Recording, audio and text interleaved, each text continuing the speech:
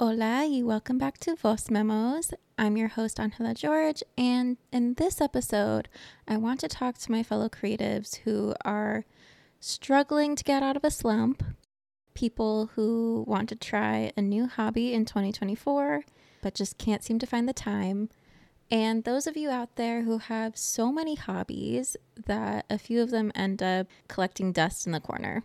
These days, time can move so fast that in a blink of an eye, it'll be May and we won't have touched any of our creative endeavors or hobbies that we love so much. So the question is, how do we motivate ourselves to get off the couch and prioritize our passions? So if you want to unlock your creative potential and make some progress on that paint by numbers that you haven't touched in months, or that scrapbook that's been collecting dust, or that short story that just needs a few finishing touches, keep on listening and we'll get into it.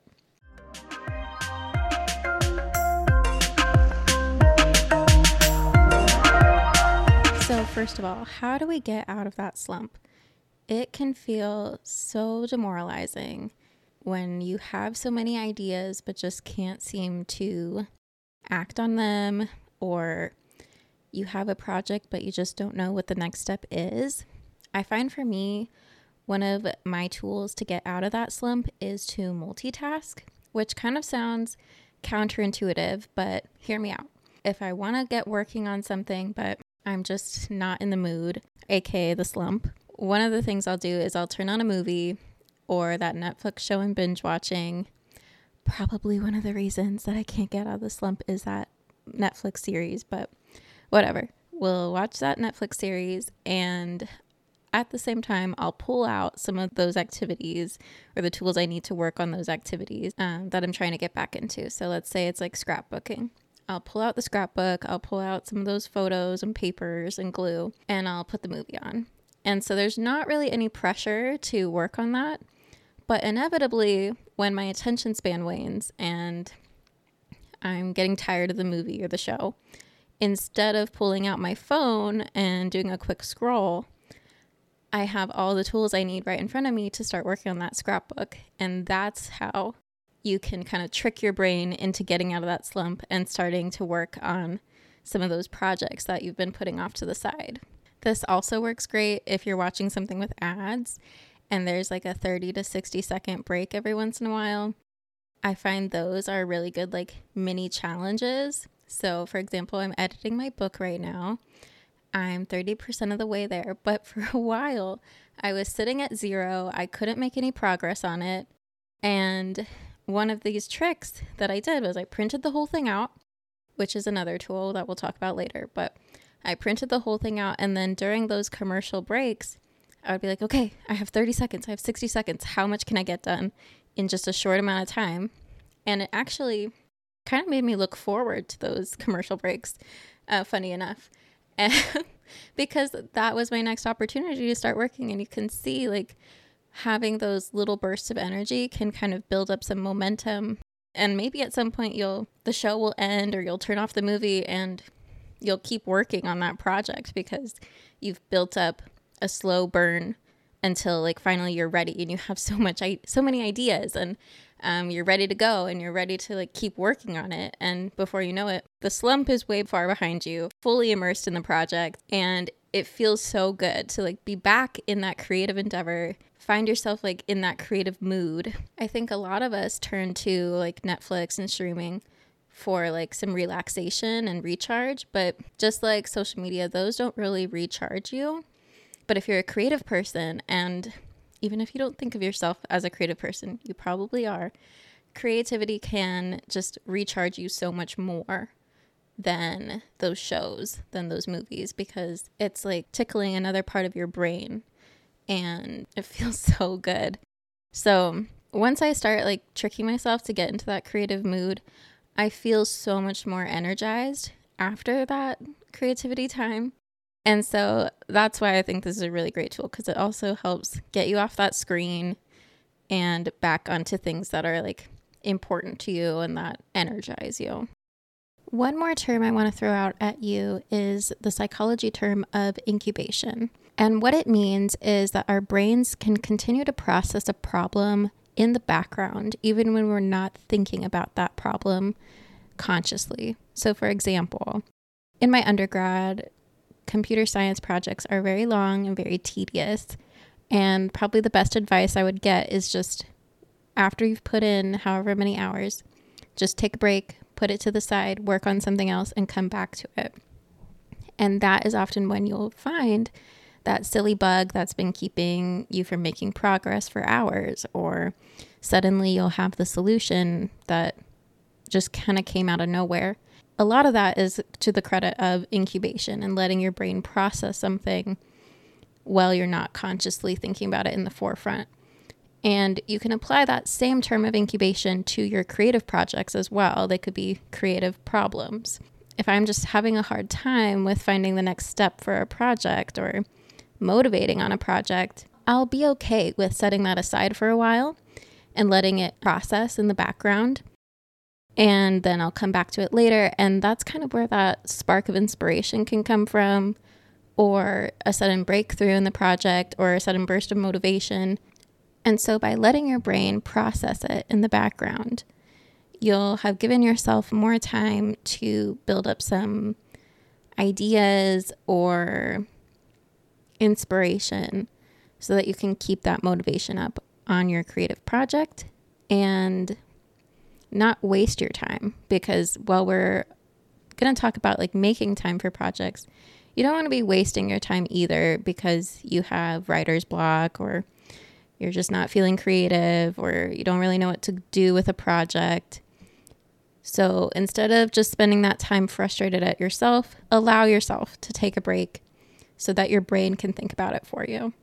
Another quick tip I'll throw in for that topic is just like, if you really can't motivate yourself to get out of the slump, just start building up a bank of inspiration for when that one day, that someday in the future, you'll have a bunch of inspiration to look back on. So like create a folder on Pinterest or TikTok or Instagram of things that inspire you for your project, whether that be baking or scrapbooking or art, writing, whatever it is. Like find things that inspire you, build up a little folder of them. So that way, when you're ready, when you have the energy, you'll have created this whole bank of ideas.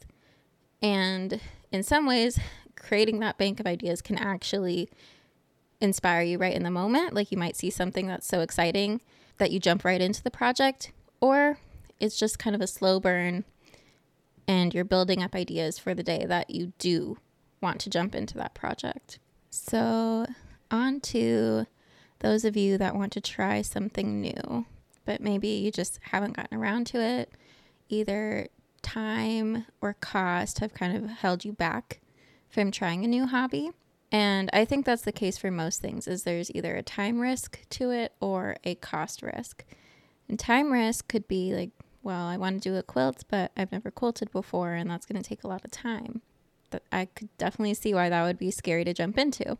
But the thing is, hobbies and creativity, like you can't put pressure on it. It needs to be something that you're okay at being bad at, because it's supposed to be relaxing. It's supposed to be fun.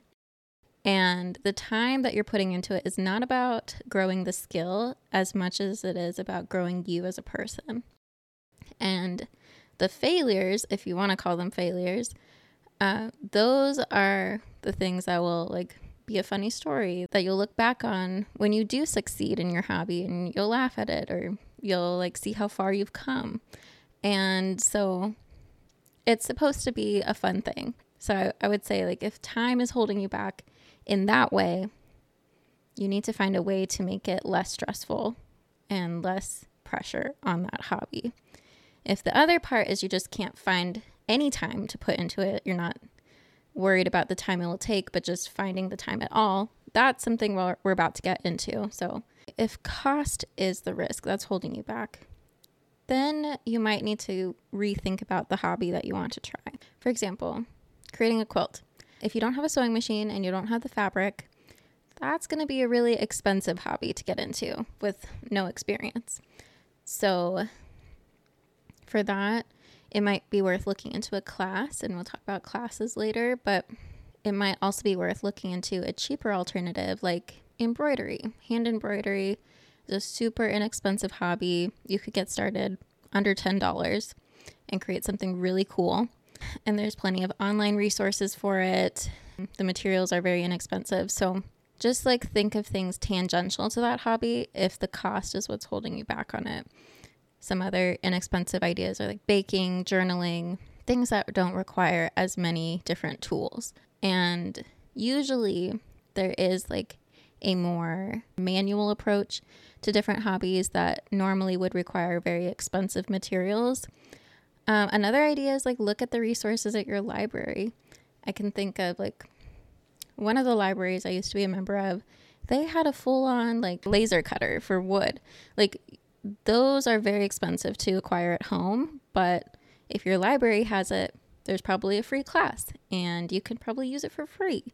So look into the resources available to you in your community as well to try to kickstart that journey. And then lastly, last point on that is as long as the maintenance of your hobby is easy, then you'll be more likely to keep up with it. And that's why I say try to find an inexpensive hobby.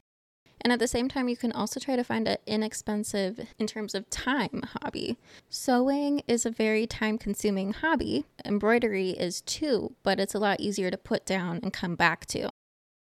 You can leave it out on your coffee table even. There are certain hobbies that are easier to do in chunks than others. So think about that too when you're trying to pick up something new. I want to take a moment and have a mini rant session about the term grandma hobbies. This term makes me so mad, and I love my grandma, and she has a lot of the same hobbies I do, including sewing and crafting and scrapbooking and also Photoshop. She's a really cool grandma. And so it just makes me a little mad when people, mostly I hear millennials saying this, no shade millennials, but it just makes me mad. Like, why do we have to call them grandma hobbies? Anybody can do them. They're just affordable hobbies. Or maybe they're a little time consuming for hobbies. But I just had some friends talk about how badly they want to buy a quilt, like a handmade quilt for their home. You know, quilting is cool. And so is crochet, and so is knitting, and so is scrapbooking. They're not grandma hobbies. They're just good hobbies, fun hobbies, affordable hobbies. And another thing, the term grandma hobby, it's not supposed to be an endearing term, like how we should be thinking about our grandmas. It's supposed to be an insult. It's rooted in sexism. It's rooted in ageism. And the hobbies they're referring to, there's other ways to categorize them. If that's all you need is an umbrella term, you can call it fiber arts. Who wouldn't want to be a fiber artist? That sounds freaking cool. And for those of you that want to join the fiber arts community, just know that it is inclusive. It is open to all genders, all ages, and people of all abilities. And it's just the people on the outside that are jealous of all the cool things we're making that are trying to make it seem uncool. And I've said cool way too many times. But it just makes me mad that people try to dismiss these hobbies as something that is only for retired people. That doesn't even make any sense.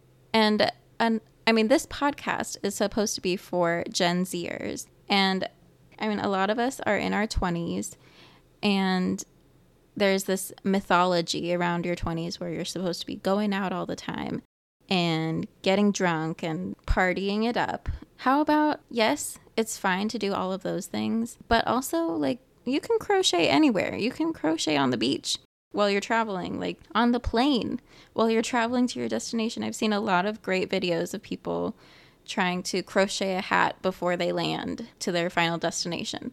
But the moral of the story is fiber arts are cool, and don't insult the fiber arts community or the crafting community or any hobby. Just let people do what they think is fun. Back to our scheduled programming. So now you are motivated, you have some new hobbies, you have inspiration, but how do you make the time to keep up with it? I have a lot of different things that I love to stay busy with, but it is a challenge to kind of balance them all. So a big question is like, how do you balance it all? How do you juggle it all? And so I have 3 different ideas here. First, I make my hobbies easy to do because you never know when inspiration will strike. And going back to that book example, I was having such a hard time motivating to work on the edits, even though I was looking forward to editing and it's one of my passions. It's something I like doing in my free time, but I was just not making any progress. So I printed out the whole book and suddenly I was just carrying it around with me everywhere with a pen. And anytime I had a spare minute, I could read my book and edit it. And that's when I started seeing real progress. And the same concept can apply to a lot of different hobbies and creative activity. For example, if you wanted to get into journaling, drawing, even painting, you can minify these or make them portable enough that you can bring them everywhere. You can bring a sketchbook, a journal, even like a mini set of paints everywhere you go. And then when you have a little break, whether that be like before work gets started or the end of your lunch break or you're waiting at the DMV, like you can have this hobby with you and be working on it anytime that you have a spare minute. And not only is that really recharging and really rewarding, but that means you're using that time, kind of like the spare change time that you have in the day, to work on your hobby. And that's where you can kind of find that extra time if you're really having trouble making time in the evening for it. And the last thing on making it easy is there's a lot of apps out there. If you want to get into reading, you can download it on your phone. You can get an audiobook. Audiobooks are not cheating. And the same thing can apply with drawing, painting, even recipes, like cooking. I'm sure there are apps out there that can teach you little skills on that hobby to get you excited to do it later. Tip number 2, you need to escape the doom scroll. I will be honest, I have not mastered this. I'm not an expert by any means. I find myself with a screen time that is atrocious many days, but any escape hatch you can find to get off your phone, get off the couch, you need to take advantage of it to make time for your hobbies because you don't realize how much time your phone is stealing from you. I've mentioned it several times in this podcast. Social media scrolling is not recharging. So even once you click out of Instagram, you won't feel energized. You won't feel ready to jump into something because your brain has just been a zombie for the last minutes and hours. So in these scenarios, I need to find a way to compromise with myself. And one of the ways I do that is I'll switch to some kind of long form content like a YouTube video essay or a movie or a 30-minute show. And I'll just put that on in the background. And maybe I'll do it on my laptop. In that way I can kind of open Notion or my notes app. And I can start kind of typing away in there and see where I left off on my manuscript. Or maybe I'll trail off to Pinterest. And the video essay is like playing in the background. And I think in my brain, I'm like, oh yeah, I'm still like doing nothing. I'm still just watching videos. But actually, because I've switched to my laptop, I've gotten off the couch. Maybe I've moved to like the kitchen or like the dining room table or a coffee shop. I've tricked myself into getting into a creative mood. And before I know it, the video essay ended and I'm in the thick of my project again. And the ideas are flowing and I don't want to be scrolling on Instagram anymore. I don't want to be scrolling on TikTok because I'm back in my project and it feels good. A huge part of this is just not letting yourself sink into the couch as soon as you get home. It is really tempting after work to just flop on the couch, turn on your show, scroll on social media, but you have to trick yourself into not doing that. And I mentioned making your hobbies portable. That applies here too. Like instead of scrolling on the couch, you can be doing your small portable hobby. And it is just finding that balance. Like I think there's a lot of great things about social media. I'm on it with this podcast, with my art, as myself. Like there's a lot of great pros, but it's very easy to fall into that doom scroll void. And if you're trying to make more time for things that you're passionate about, a lot of that time is just being taken up with the scrolling and you don't even realize. So finding that escape hatch to actually log off for a while and work on something like with your hands, with your brain, it can feel really rejuvenating. And then tip number 3, if you're really still having trouble, then I would suggest take a class or join a group. For example, I have every single tool I would need to do wheel thrown pottery at home. I have the wheel, I have a kiln, I have clay, which is way more than many professional ceramicists. And yet I still cannot motivate myself to do it, except when I took a class. And the class just gives you so much accountability. You meet people, so you're socializing. You have a teacher who can give you tools, give you tips, help you learn. And often you have projects that you're prompted to work on, which can also be huge in generating some creativity. For example, a lot of us creatives will have every tool available to us, but the prompts are just unlimited. Anything I want to make, I could make it. And sometimes that's just not restrictive enough. If I give myself a more detailed prompt, that can really force me to think outside of the box and push myself to think more broadly. I'm thinking about, okay, so I want to write a poem. Could write it about anything. But what if I have to write a poem in the shape of a square about being bored? Suddenly, because I've put restrictions on it, I now have to think more creatively to execute on that. And so a lot of classes, that's built right into it, is those prompts that force you to become more creative. And I think that's a huge part about motivating yourself, is just having the right prompt to action on. And I mean, the class, it doesn't have to be an in-person class. It could be an online class, a workbook, online videos, a prompt list, like I was talking about prompts. These take a little bit more self-discipline, which is kind of what this episode's about. How do you have that self-discipline, making time for those hobbies? But if you feel like you have the discipline to follow an online class, then do it. Maybe you just needed more of an outline, a structure to follow to motivate yourself to be creative. And then another great free tool out there is groups like a book club, quilting club, hiking club, running club. I know nobody looks at Facebook anymore, but usually these groups are on Facebook. And they're usually free to join. And it's just about meeting up with people who share that same passion.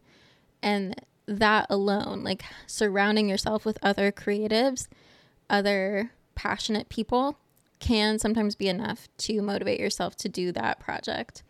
So if that's the thing that you're missing, go seek it out. Go seek out people that have the same passions as you, because surrounding yourself by those people will be so motivating and another source of accountability. So those are my tips. Thanks for joining this episode of Voz Memos. If you're not following the podcast, please subscribe on Spotify or Apple Podcasts. I'm putting out these episodes bi-weekly. And follow the podcast on Instagram and TikTok at Voz Memos. And I hope to see you in 2 weeks for episode 4.